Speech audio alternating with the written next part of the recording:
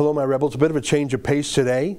I don't want to talk about the pandemic just for 5 minutes. I want to talk about a surprising spokesman against Chinese authoritarianism, and he's from the NBA. He's a Muslim man himself, and he's upset about China's treatment of the Uyghurs in Xinjiang province. And he just won't shut up, and Xi Jinping hates it, and I love it. I'll show you who he is and what he said next.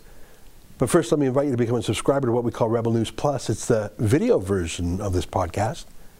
Just go to rebelnewsplus.com and click subscribe. It's $8 a month. Plus, you get weekly shows from Sheila Gunn Reid, David Menzies, and Andrew Chapados. And the $8 a month, well, that goes to keep us independent, unlike 99% of Canada's government-paid media. All right, here's today's.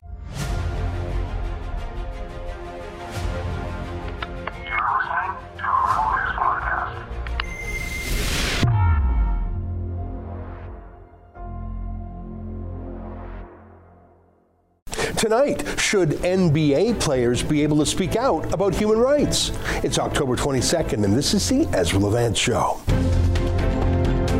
Why should others go to jail when you're the biggest carbon consumer I know? There's 8,500 customers here, and you won't give them an answer. The only thing I have to say to the government about why I publish it is because it's my bloody right to do so.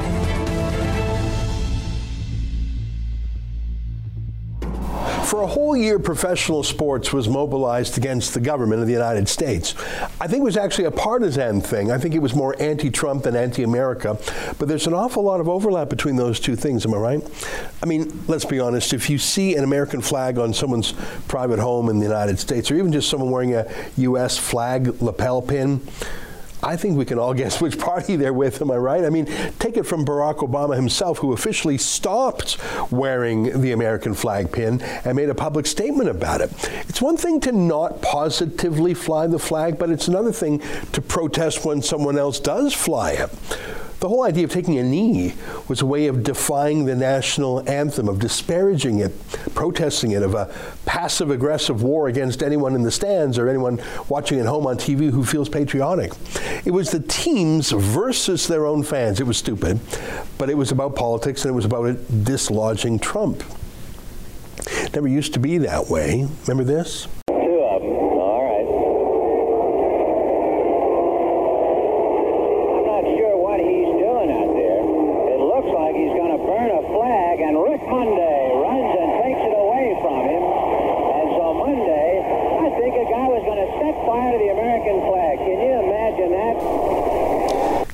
Well, times have changed. Anti-Americanism infected the heart of the most American of institutions. I mean, the NFL, for crying out loud. Even NASCAR.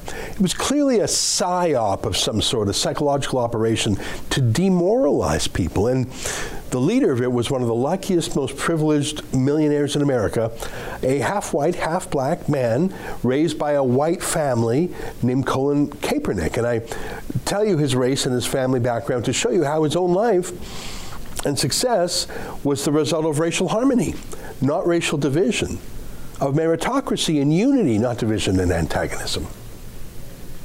But what a sullen, spoiled brat he has become, because he wasn't quite as good at football as he thought. He wasn't getting the success he thought he deserved. So this would more than make up for it. Normally endorsement deals come to the best athletes. That's not him, but he could get an endorsement deal for demeaning America. He was the best at that. Look at this ad. So you just weren't allowed to criticize him while he criticized you. That would be racist. We had to listen to the millionaires tell us how unjust the system was. But it was a bit odd because while they never ran out of disparaging things to say about America, they sure seemed quiet about the NBA's new home. I'm moving from the NFL to the NBA here, the basketball league. Communist China. Here's LeBron James telling a fellow NBA leader to shut up about China.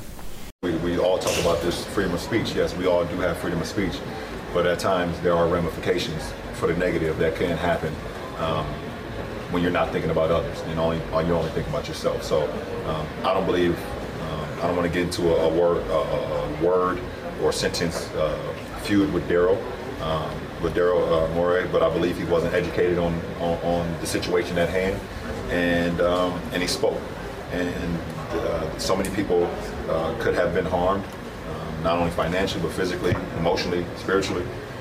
So just be careful what we tweet and we say and what we do, even though, yes, we do have freedom of speech, but there can be a lot of negative that comes with that too. I mean, there's a lot of money over there in China, right? Just shut up and get educated, right? That's odd. But look at this. I mean, would you look at this? Enes Kanter, born in Switzerland to a Turkish mom and dad, smart man, runs in the family. His dad's a doctor and a university professor. His mom's a nurse. He's a smart guy. He's also almost 7 feet tall.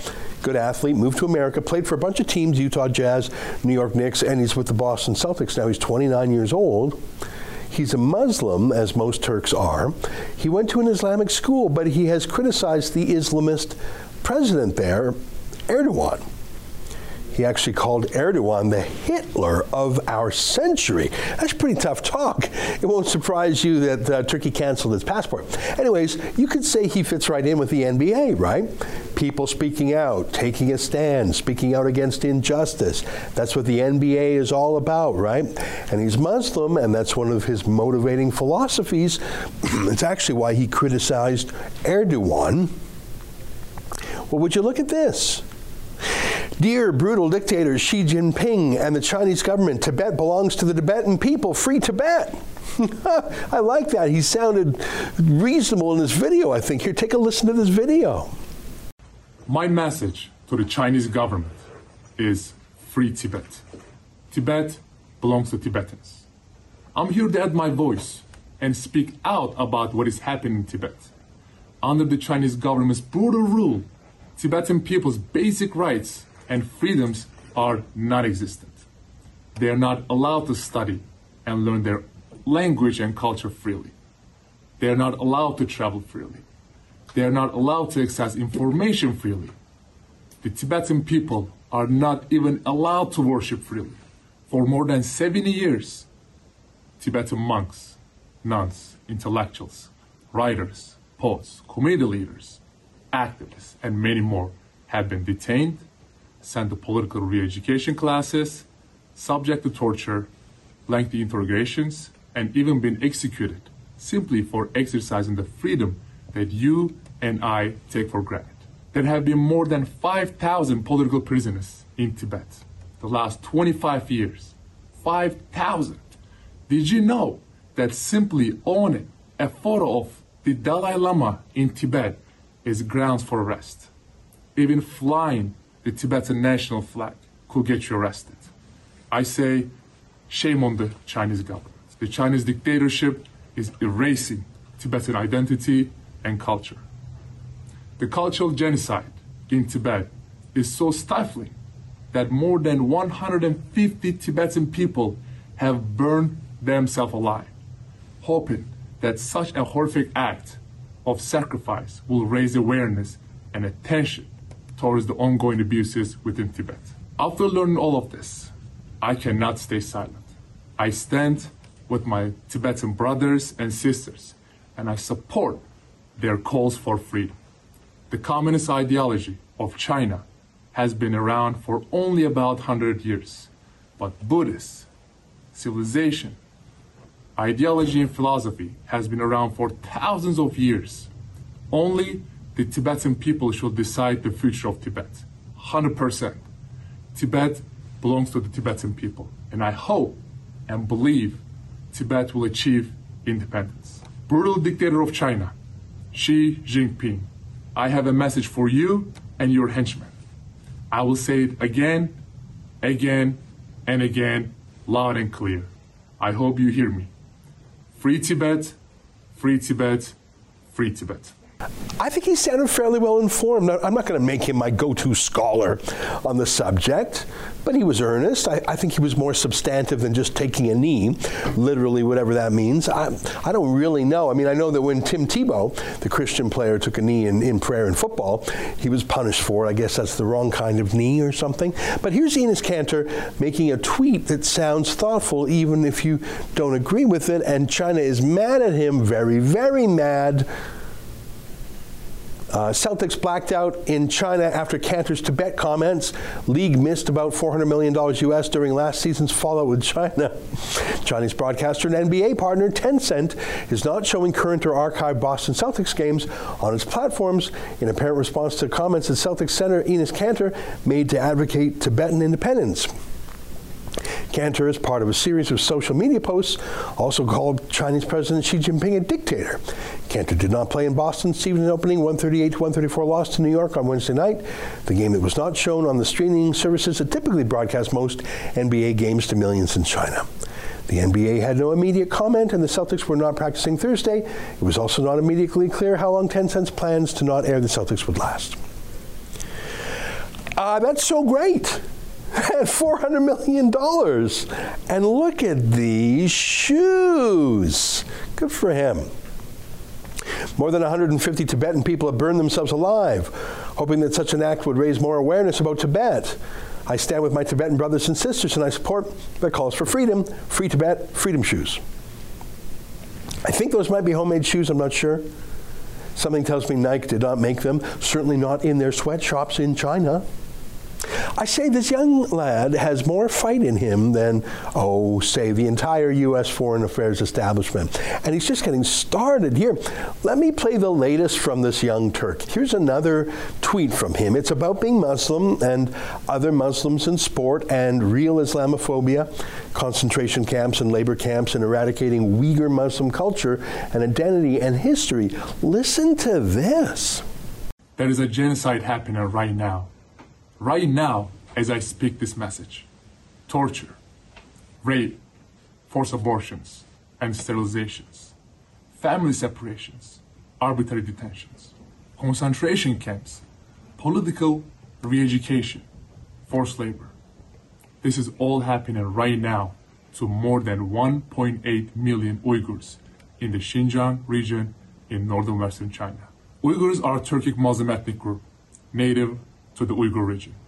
The Chinese government has been taking sweeping measures to crack down on the Uyghur people, simply because they embrace their own religion, their own culture, language, history, and identity. The Uyghur region has become an open-air prison, a surveillance state, where freedoms are non-existent for the Uyghur people. The Chinese government has sent Uyghurs, along with Kazakhs, Tajiks, and other Muslim groups to concentration camps for simply applying for a passport, for texting someone overseas, or for believing in anything that does not align with the Chinese Communist Party's agenda.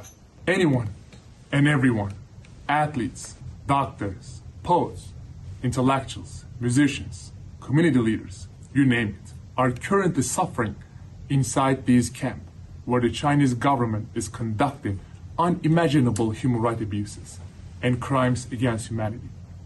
All of us must spread the word and call on the Chinese government for free the Uyghur people. It is so disappointing that the governments and leaders of Muslim majority countries are staying silent while my Muslim brothers and sisters are getting killed, raped, and tortured.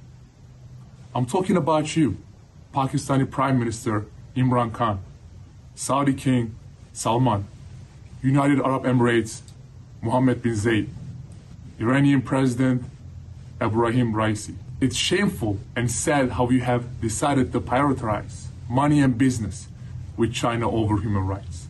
You call yourself Muslims, but you are just using that for show. You simply do not care about people. And this goes to fellow Muslim athletes as well. Why are you staying silent? Mohamed Salah, Karim Abdul-Jabbar, Amir Khan, say something, do something, speak up. Your silence and your inaction is complicit. To those of you watching who care about human dignity, please join me in spreading the word. What is happening to the Uyghurs is one of the worst human rights abuses in the world today. We cannot stay silent. Heartless dictator of China, Xi Jinping, and the Communist Party of China, I'm calling you out right now in front of the whole world. Close down the slave labor camps and free the Uyghur people. Stop the genocide now. I love who he calls out there. Isn't it true? Why do Muslim world leaders so rarely call out China? Saudi Arabia, Iran, Pakistan, even the Taliban. You know, China has basically absorbed Afghanistan as America fled, right? I like this guy. I like the fact that he hasn't backed down. In fact, he's doubled down. What will they do to him? He's costing his fellow athletes millions of dollars. He could cost the league billions? But hey, as Nike told us when they were backing an American basher, believe in something, even if it costs you everything. Am I right? Stay with us for more.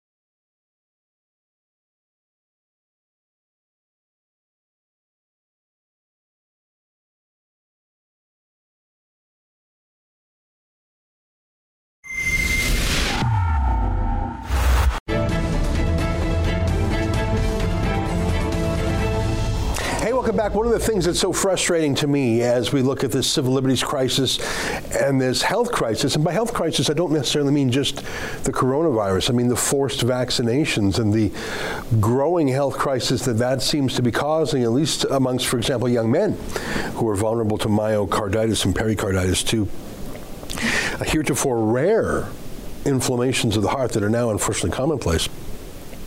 I keep wondering, where's the opposition? Every political party in the country, other than the PPC, which has no seats, supports lockdownism. Erin O'Toole of the Federal Conservatives hasn't said a word against it. Whether you're conservative, liberal, or NDP, you seem to be speaking and acting in lockstep. There are a couple of individual MPs, MPPs, and the like, but as soon as they speak out, they're hounded from their parties. In the government of Ontario, which is nominally a conservative party, there are a number of MPPs who have been thrown out of the party for questioning lockdownism. In the Greater Toronto Area, that includes Roman Baber, Belinda Karahalios a bit further out, and Randy Hillier in Eastern Ontario. He joins us now via Skype. Randy, good to see you again. Nice to catch up with you. How are you?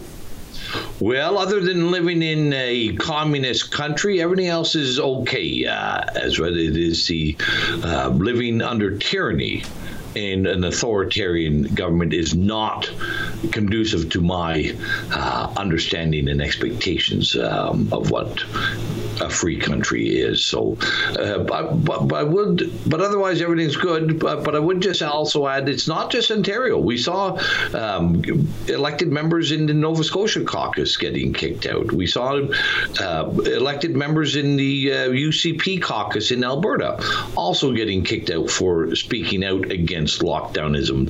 This is indicative of our electoral system and the dysfunctional state of our democracy, without question, everywhere across the country. Oh, you're so right. And even individual city councilors or the odd mayor, even of a small place, they get hounded out. I've never seen such discipline, and I won't even say party discipline, because it's much beyond just parties. And the discipline applies to the courts and to the media and to any institution of any sort. I find it terrifying.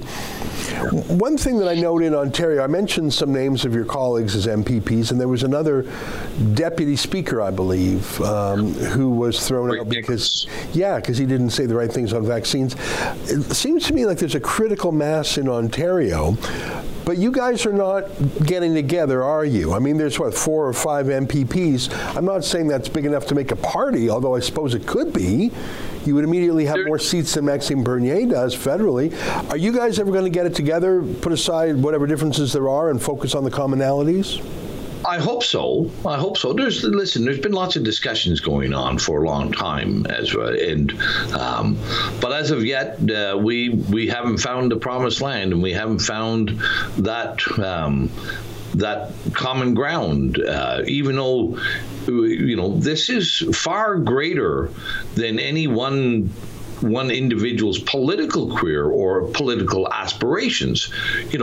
We ought to recognize that this is the future or lack of future for our children and grandchildren. And it's, yes, it's the disaffected members who have been kicked out of caucus, but let's also not forget that there's still a great number of members in the caucus who are opposed to this lockdownism, to this authoritarian measures, but they continue to support Doug Ford and his government in Ontario. So there are more discussions going on. Hopefully we can get our act together soon and offer up to the people of Ontario a viable alternative to lockdownism in time's Ontario. wasting. I'm not sure when the next Ontario election is thought to be scheduled for. I'm sorry, I just don't know my electoral calendars provincially well enough to know that. But let me make a prediction. By the way, Randy, everyone knows I like you. I'm a fan. And I think you have been an important voice for liberty, for property rights, for common sense, from predating the lockdown. But here's my observation as someone who's been following Canadian politics for a few decades, is that independence, running as an independent, is an extremely hard thing to win. I mean, unless you have a unique story and you were wronged, like, for example, when John Nunziata was thrown out for opposing the GST, or there was an MLA, I think it was the one you mentioned in Nova Scotia, who stood on a local issue, Andre Arthur, who stood for free speech in Quebec. But you can almost count on one hand's fingers the number of people who have won as independents. It's just not how Canadians think when they go to vote. So I think the 4 or 5 of you, Belinda Karahalios, yourself, Roman Baber, Rick Nichols, who, I don't know if others will join. I think you're all going to get wiped out as independents, no matter how good you are, if you don't, put some water in your wine and pull it together. I agree with you, Ezra. There's no question about it. To win as an independent in Ontario, we haven't. The last time I believe we had an independent win in Ontario was 1995 or maybe 1990. Peter North down in Southern Ontario. Like this, these are rare situations. So I agree with you. Yeah. If you had a party, you could have a very simple platform. You don't need 20 things in the platform. The crisis of our age is on a handful of things. And you could, you could start to attract people. You could sell memberships. You could raise funds.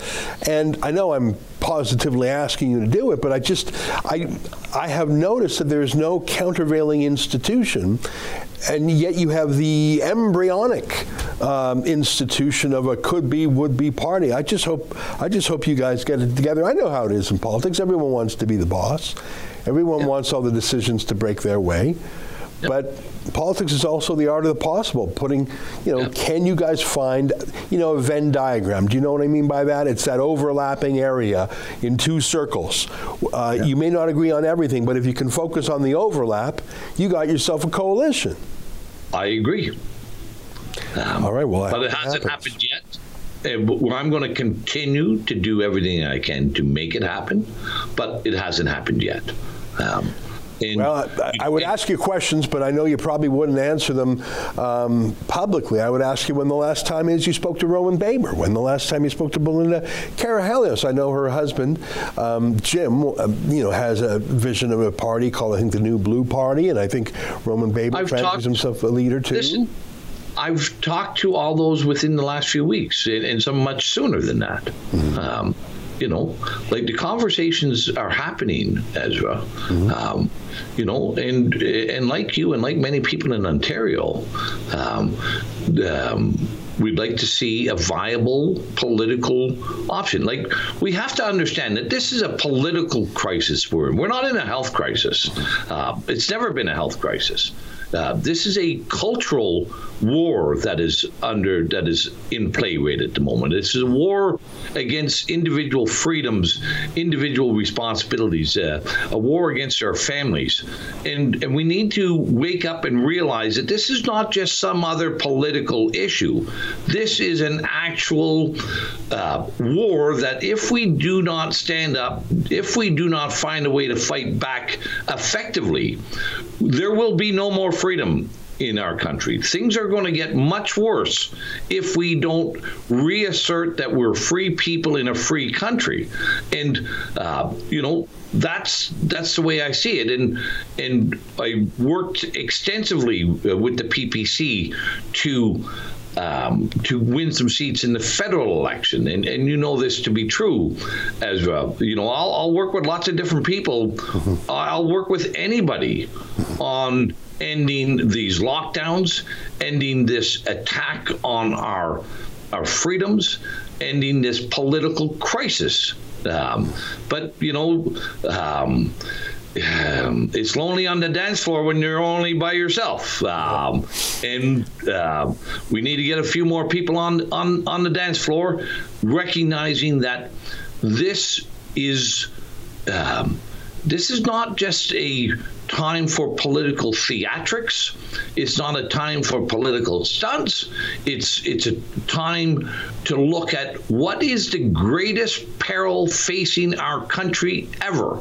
Yeah. And it is this embrace of authoritarian government under the disguise of a virus. Hey, Randy, I hope you can muster things and bring things together, and I wish you good luck. I want to talk about one more thing before we go. I see you were tweeting an image of different young people who died so suddenly, and young people generally don't die suddenly unless there's some shocking thing that happens. Often, unfortunately, it's suicide or a car accident or some other act of violence. But for a health crisis, like not a self-inflicted wound and not an accident, for young people to die, even especially athletes. For example, there was a recent case of a University of Ottawa star football player who died. He was in the prime of health, probably one of the fittest people in the country.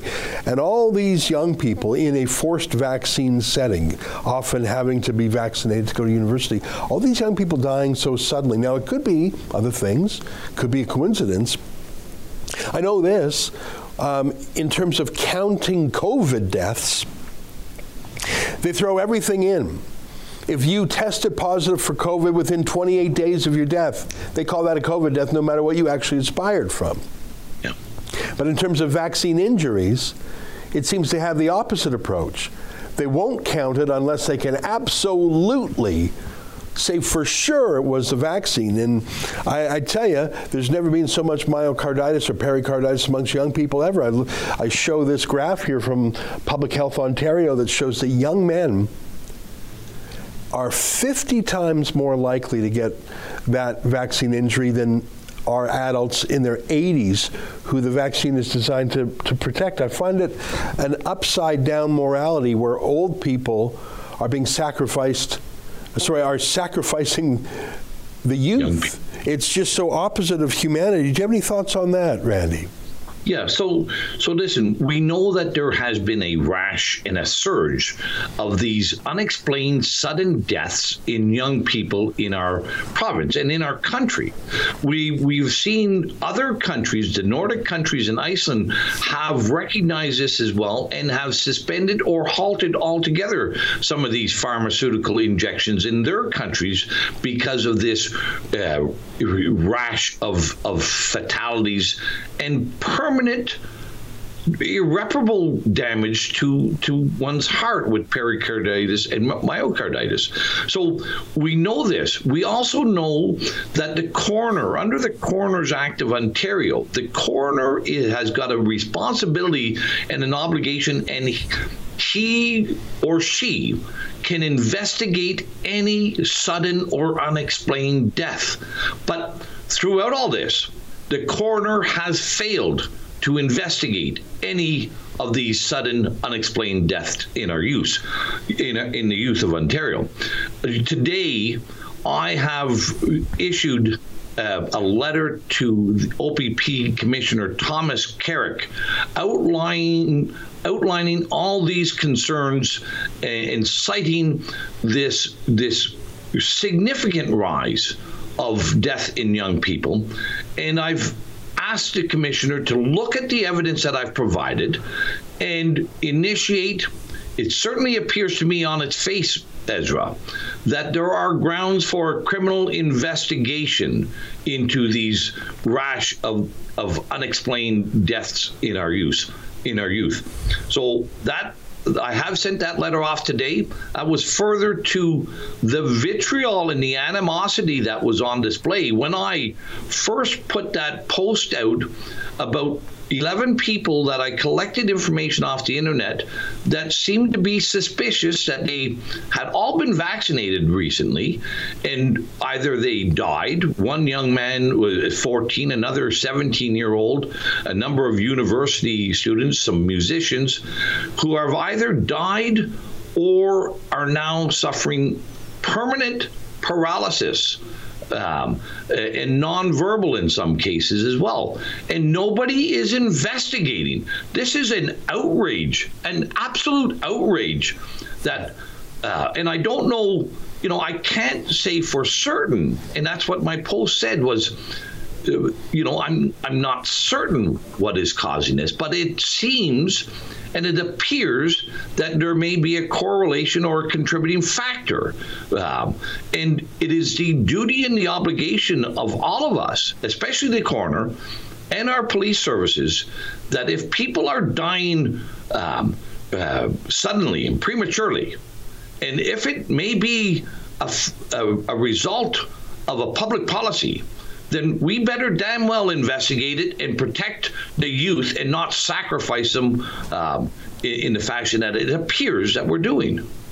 Well, I don't know that much about Doug Ford's OPP, but the little I do know suggests that it is just as political as Trudeau's RCMP, so I'm not sure if you'll have any luck with them, but if you do, please let us know. Randy Hillier, it's great to catch up with you. Good luck out there. You're one of the few good guys. Well, thank you very much, Ezra. But I understand the political interactions between the OPP and Doug Ford as well, and the political interactions between our coroner's office. And these institutions must be arm's length. But I've also sent that request out to every other chief of police in the province of Ontario who isn't quite as beholden to Doug Ford and the current government. All right, we'll leave it there, Randy. Good luck. Thank you. There you have it, Randy Hillier, an independent member of the provincial parliament in Ontario. Stay with us. More ahead.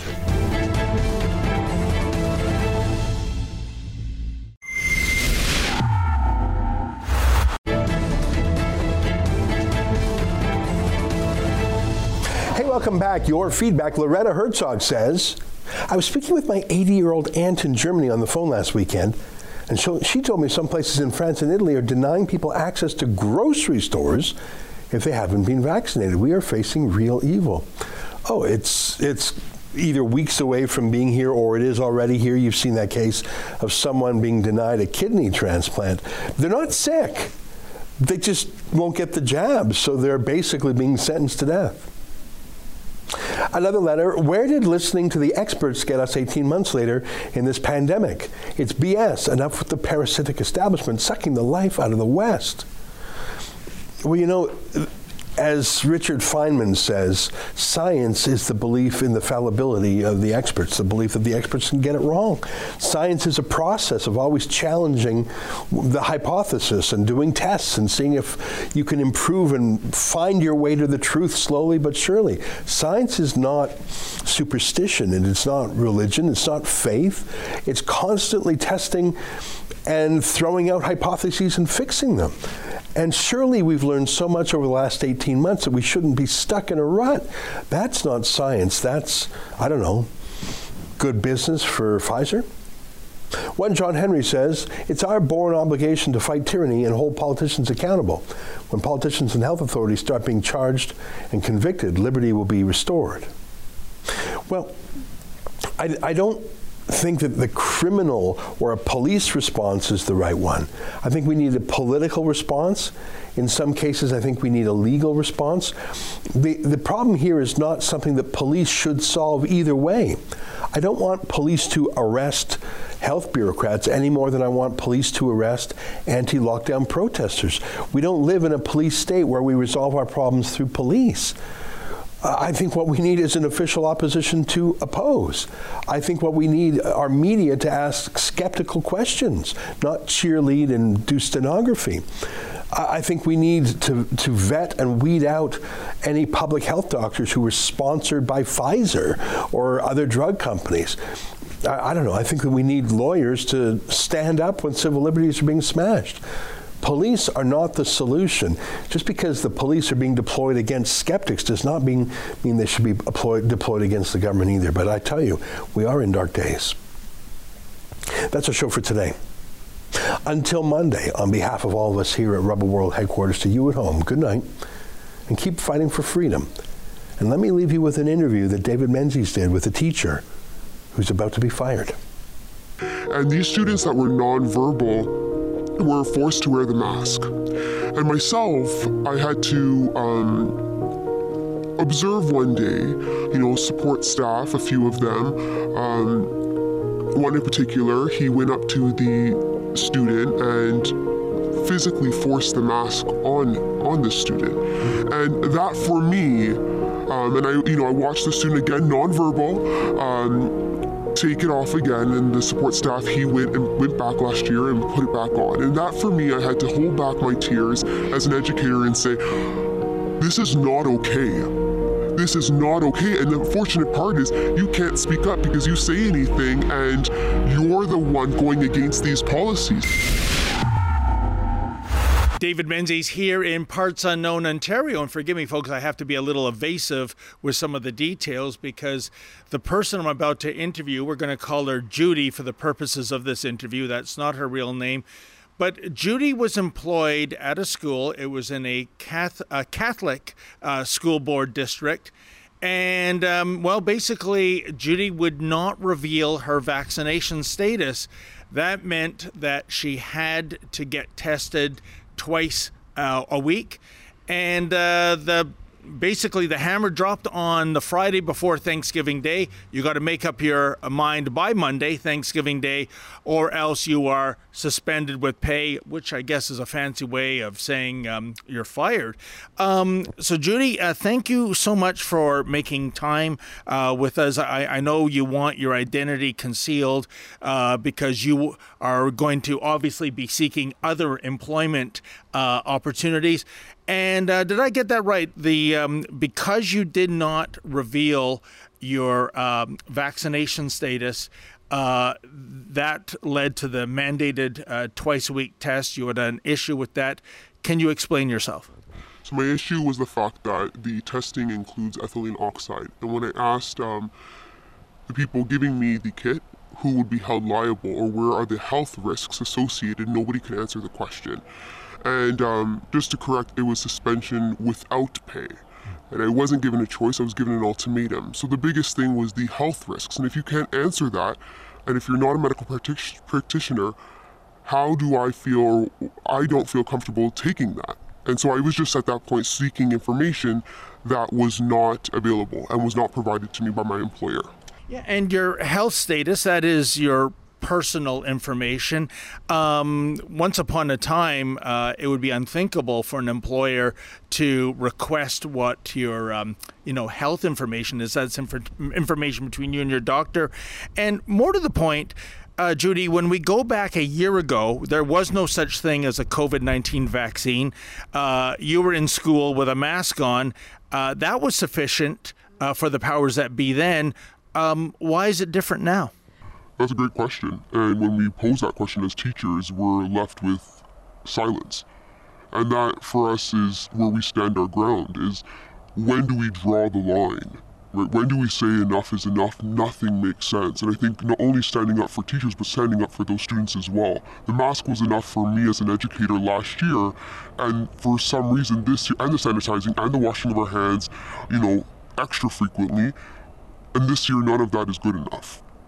Yeah, and you're in an environment with children. We know from the statistics that children dying from COVID-19, it's almost unheard of.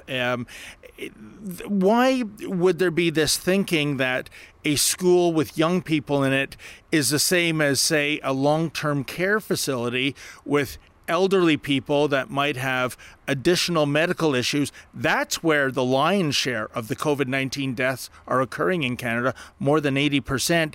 So I'm trying to understand the science behind this decision, Judy. You are not alone in that. I think that there are hundreds, if not thousands, of teachers and other federal employees, across the province having that same question and being left in silence again, where no one's able to answer that. Where are the facts, and are we actually looking at the facts? Are we looking at the science and understanding how does that impact? The biggest one is the students, right? Where do we see that, again, progressing forward? And if not, we're doing more harm than help for these communities. You raise a good point there. The students in the last year and a half, have you noticed any changes in behavior since all these masking and social distancing mandates have come to be? Absolutely. You have, there's a number of them. So number one is the inability to hear, right? We're unable to hear because of, students enunciating or pronouncing words, especially at the elementary or I guess secondary level as well. You have social development issues. You have behavioral issues, the inability to communicate and communicate effectively. And then you have the simple idea of being covered where you have, in skin irritations, taking it off. I had some students in the past remove their mask, sneeze, and then put it back on, right? There's a sense of etiquette. And again, I'm okay because I know that I keep myself healthy and overall health, we teach our students that. So you have to learn and teach not to live in fear, but there's an element of etiquette here. So is it really effective? And I think that is what is not shared with the public is, are these students that are wearing these masks, are they wearing it effectively? And is it even needed? It almost sounds as though the so-called cure might be worse than the curse. Absolutely. Again, for myself as an educator, I know I stand with so many others. Where do you draw the line? All last year I worked a combination of special needs and in classroom, and I look at that and I say, for those students that I've worked with in the past, that especially nonverbal students, putting a mask on students, especially, putting a mask on a student actually hinders that best way of communication. Right? So we've actually limited their development. We've actually put a stop to their development in so many respects because you've put a mask on them. How are they able to learn, be comfortable, be in a safe space? Oh, well said. Now, the thing is, Judy, you, of course, are represented by a union. When you went to your union and you talked about this, call it what you will, coercion, constructive dismissal, being held to an ultimatum that you could not acquiesce to, what did your union do to help you?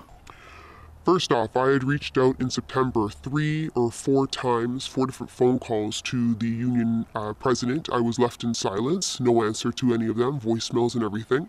And that in the beginning was the attestation, where I didn't have an option to say I choose not to disclose my medical information. We have privacy laws in Canada that respect that. And so I was left again with silence. I returned to the union again and I said, can somebody please provide me information on ethylene oxide? You're not a medical practitioner. You've already shared my privacy information at that point. And now you have a non-medical practitioner providing these teachers with kits, but you have no liability and you also have no information on the health risks associated with that. And again, I was left with silence. I was left with silence in the beginning, and then I got an email, and the email stated that we do not encourage the suspension. At this point, we encourage you to accept the kits in order to maintain your employment. And again, I repeat, and we shared that before, it's not a choice. That's an ultimatum. I wasn't given an option. Again, my mask was good enough last year. This year, it was not good enough. That was my ultimatum. Wow, I guess you're wondering in the aftermath what you've been paying all those union dues for. Absolutely, and I know again that there's comfort in knowing that I'm not alone, and not just in the education sector, but in so many other sectors. We pay for the unions to support us, and to at least provide us with information when we are seeking it, and to be left with, again, silence or a lack of support. In some cases, I know that teachers were told to seek their own lawyer. This is unheard of from unions. This is unacceptable. And again, you ask yourself, where do we draw the line? Where do we draw the line as a union representative? Where do you draw the line as a teacher? Where do you draw the line as a principal? Being told you have to do X, Y. Enough of the I've been told. Let's get down to the facts. And Judy, when it comes to your colleagues, how many are in a similar boat? I know you don't have an exact number, but if you were to guesstimate the percentage in terms of those who care not to reveal their vaccination status and, like yourself, don't want to get tested twice a week, how many are in the same predicament as you? Okay. Without speaking directly to my colleagues, to be respectful of them, I want to say I know for a fact there are hundreds, if not thousands, across Ontario that I have connected with just to find support and know that I'm not alone and how do we move forward as a collective unit. And at the same time, I know that the fear mongering continues, and I don't even know if fear is the right word anymore, because it's assault at this point. When you take away someone's livelihood because we were told to, or because that was the only option, that's no longer fear. That's really walking into assault. We're walking into criminal issues here. Well, I can say the coercion is off the charts. Every day we get dozens and dozens of emails. They're all the same. I've lost my job. I'm about to lose my job. Just the other day I interviewed a CN locomotive engineer. Great paying job, likes his job. On November 15th, if he doesn't get the jabs, he's out of a job, and he's not getting the jabs. I guess how do you respond, Judy, to those on the other side, the pro-vaccine side, that, I think there's some demonization going on. They're saying, listen, get the jabs, be transparent about your information, and if not, too bad, this was your choice, it's your bed to lie in. How do you respond to those on the other side that are very pro-vaccination? I think we need to really think about that word pro-vaccine, right? Because I think that there's a lot of people that are choosing not to share their medical information, whether they have it or not. This injection, it's not, fully approved, so that's why I call it an injection, not necessarily a vaccine. People are not necessarily anti-vaccine. They're just pro-choice, right? They want to have that freedom of choice, maybe in a couple years when there's more studies done. So to respond to those individuals is, let's not create further division, and instead let's find a common path where we can all stand unified together. I know many people that have chosen to obtain this injection, and yet still stand alongside so many other federal employees saying you still have a right to choice. So just because you chose this injection, that's fine, and I respect you, I don't treat you any less, but that shouldn't be reciprocated just the same. And Judy, you raise a profound point, I think, and that is, for decades, we've seen the feminist movement, at least when it comes to abortion, say the chestnut, my body, my choice. Has that evaporated in this day and age of COVID-19, or does my body, my choice only apply to terminating the life of a baby? I think that, when you state that, there are conditions that now we have placed on that.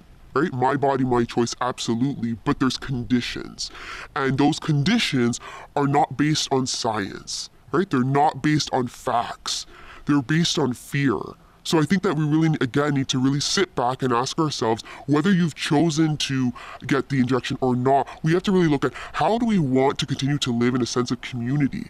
Why are we dividing? Are we not learning anything from those history lessons? Are we learning not anything from the past where we don't want to create further division? We want to come together in unison and stand for choice, whatever that may look like.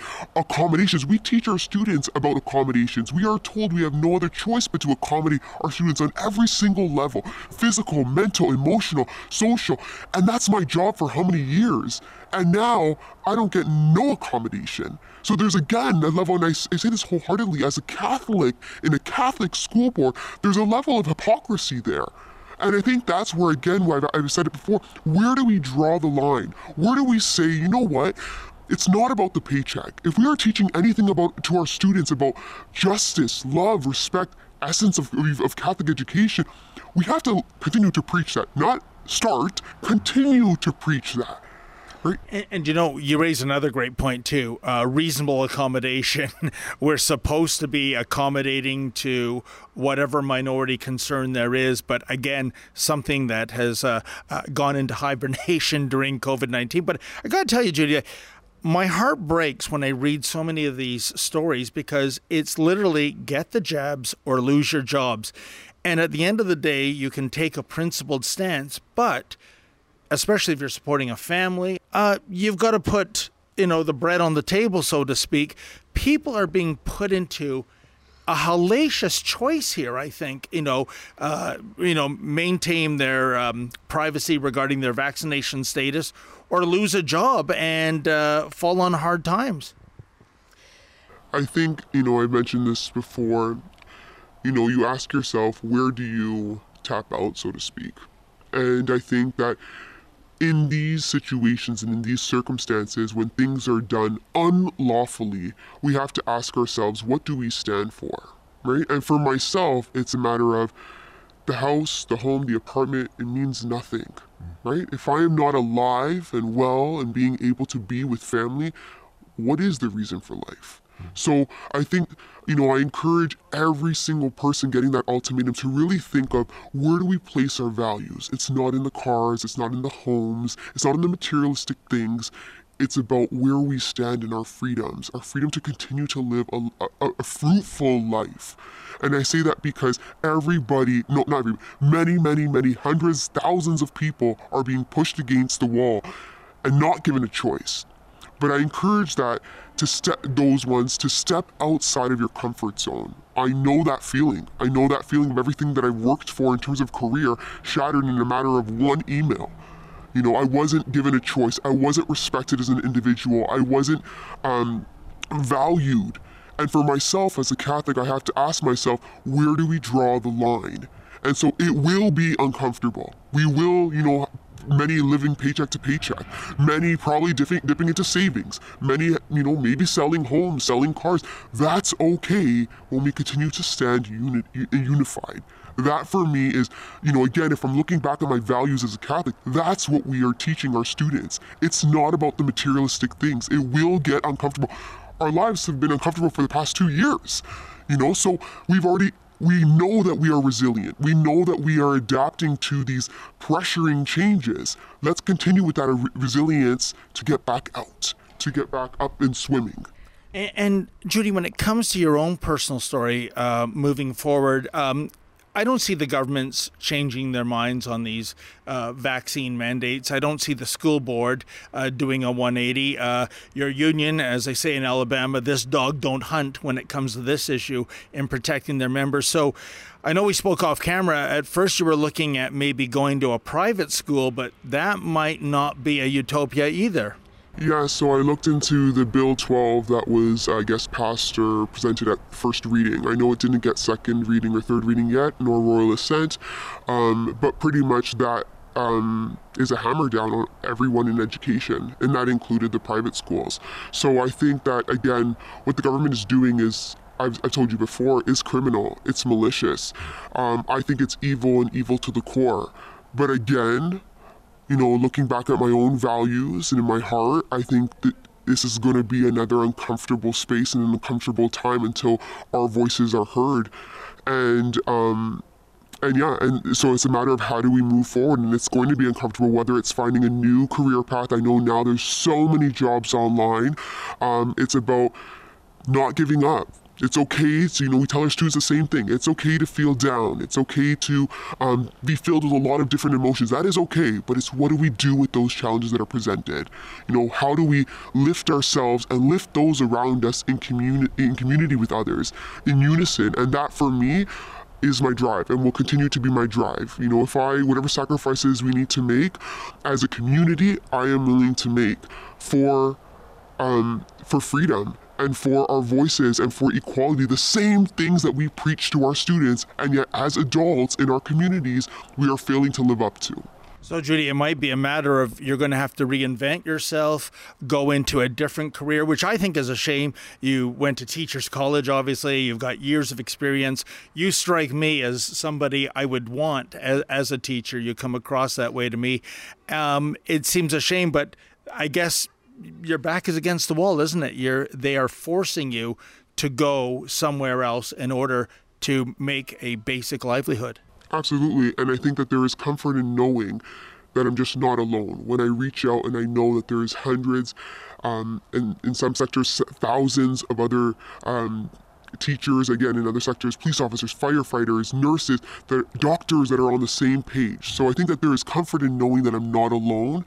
The battle does feel alone in so many respects when it's you up against, whoever gave you the medical kit was, in that situation. But again, yes, you're absolutely right, reinventing the wheel. But I think that as teachers, this is what we went to university for, right? We find paths for our students. There's never a no in education. So any challenge you're given, even your principal, your VP, whoever, there's never going to be, oh no, we've exhausted. No. There's no such thing as exhausting all your options. You keep going. You're never exhausted. So I feel for me, again, you got to go back to what did, even when I look back at my teacher's license as Ontario College of Teachers, what do we represent? What do we stand for? That's what I need to continue to stand for. It will be hard. I've said this before. It's going to be difficult. It's going to be challenging. It's going to be exhausting, but I'm not done exhausting all of those options because there's never a no. There's constantly a yes, and we push forward together. Well, I wish you well. And some of those occupations you mentioned, I can't help but notice the perverse irony. Nurses and other healthcare workers, just a few months ago, these were the frontline heroes. They're like superheroes. And now you don't divulge your vaccination status or say you're not getting vaccinated. You're demonized. You are modern day Typhoid Marys. Firefighters, police officers. We just had the 20th anniversary of the 9/11 attacks, and remember how first responders, again, heroes, now the heroes have gone to zeros. If you don't get your jabs, you're going to lose your job. It's funny how everything is being turned upside down because of this virus. Absolutely, and I think I wanted to touch on one thing because you mentioned it, all these people that are speaking out are seeing something behind those closed doors. And I think that, unfortunately, with the censorship that's going on, the facts are not shared. The stories of, the testimonies are not shared. And I can say, and I'll share one with you today from a teaching perspective. I was teaching last year students that were nonverbal. And these students that were nonverbal were forced to wear the mask. And myself, I had to observe one day, support staff, a few of them. One in particular, he went up to the student and physically forced the mask on the student. And that for me, and I watched the student again, nonverbal, take it off again, and the support staff, he went back last year and put it back on. And that for me, I had to hold back my tears as an educator and say, this is not okay. This is not okay. And the unfortunate part is you can't speak up because you say anything and you're the one going against these policies. But these policies are doing more harm than help to our own students. That is the next generation. So for me, and again, you mentioned it, you got all of these sectors standing up. Their voices are not heard. That alone should be questioned. That alone should be a big red flag. And I say this from a teacher perspective because, you see, the parents don't understand what's happening in the classroom because there's no transparency, right? There's already, a barrier when they drop off their students, whether that's high school or elementary. So there's no transparency there. So if nobody is sharing their story because they're living in fear in every single sector, then how do we obtain that truth? And this is the reason why I've decided to share my story today with you, is slowly trying to break free of that fear. It's going to get uncomfortable, but when you think, and I think of that one story, and getting choked up saying it, when you think of that one story, one of many, of students being forced to, for example, mask in this sense, in this example, high school students, nonverbal, who don't have, that is their best form of communication. And you've hindered that. You've stolen that opportunity from them. And that, for me, it goes back to, as I said before, it's no longer abuse, it's beyond that, it's assault. And yet, more and more people, I hope I give you a little bit of confidence to step out and share your story. Share the facts of what's happening. Don't look at the news. Look at the facts from the people that are experiencing it firsthand. Judy, I want to thank you for your time, and I want to wish you the best of luck moving forward. Who knows, since teaching might be a dead-end profession for people like yourself taking a principled stance, maybe you're going to find another career in another sector that you'll enjoy even more. But once again, thank you so much for your time, and good luck. Folks, can you imagine? Vaccine passports are a fact of life in Canada. Do you think that's right, to have medical apartheid? Well, I sure don't. If you can, please go to fightvaccinepassports.com. That's fightvaccinepassports.com. And if you're able to, kindly make a donation.